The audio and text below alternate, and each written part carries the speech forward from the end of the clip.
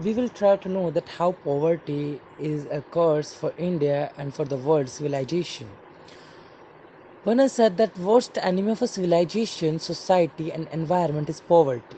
Wealth is the blanket we wear and poverty is to have that blanket taken away. Poverty means that opportunities and the choices most basic to human development are denied, and hence it means hunger, malnutrition, deprivation, discrimination, etc. It is primarily the task of the government of any country to eradicate poverty. In fact, human deprivation, inequality, and poverty are interrelated in the society.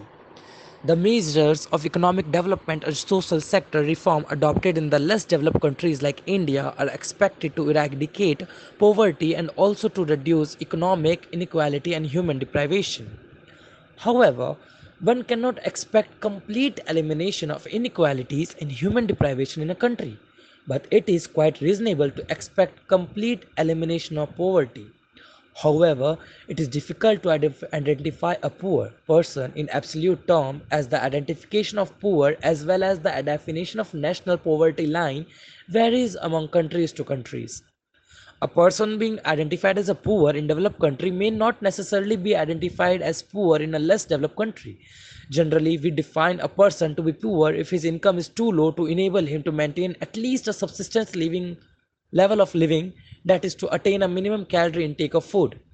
In wider sense, a person unable to meet the basic need of nutrition, clothing, shelter, education, etc. is identified as a poor. In relative sense, however, the nature and magnitude of poverty always vary among countries. The problem of poverty in India is acute and its magnitude is reducing at a very slow rate. It is therefore necessary to examine its causes as magnitude as revealed from different estimates along with the review of measures adopted for its eradication in India during the plan period. The different approaches toward measurement of poverty all indicate different estimates of poverty within the same country, say within India. The World Bank has introduced a measure of absolute poverty through the introduction of international poverty line.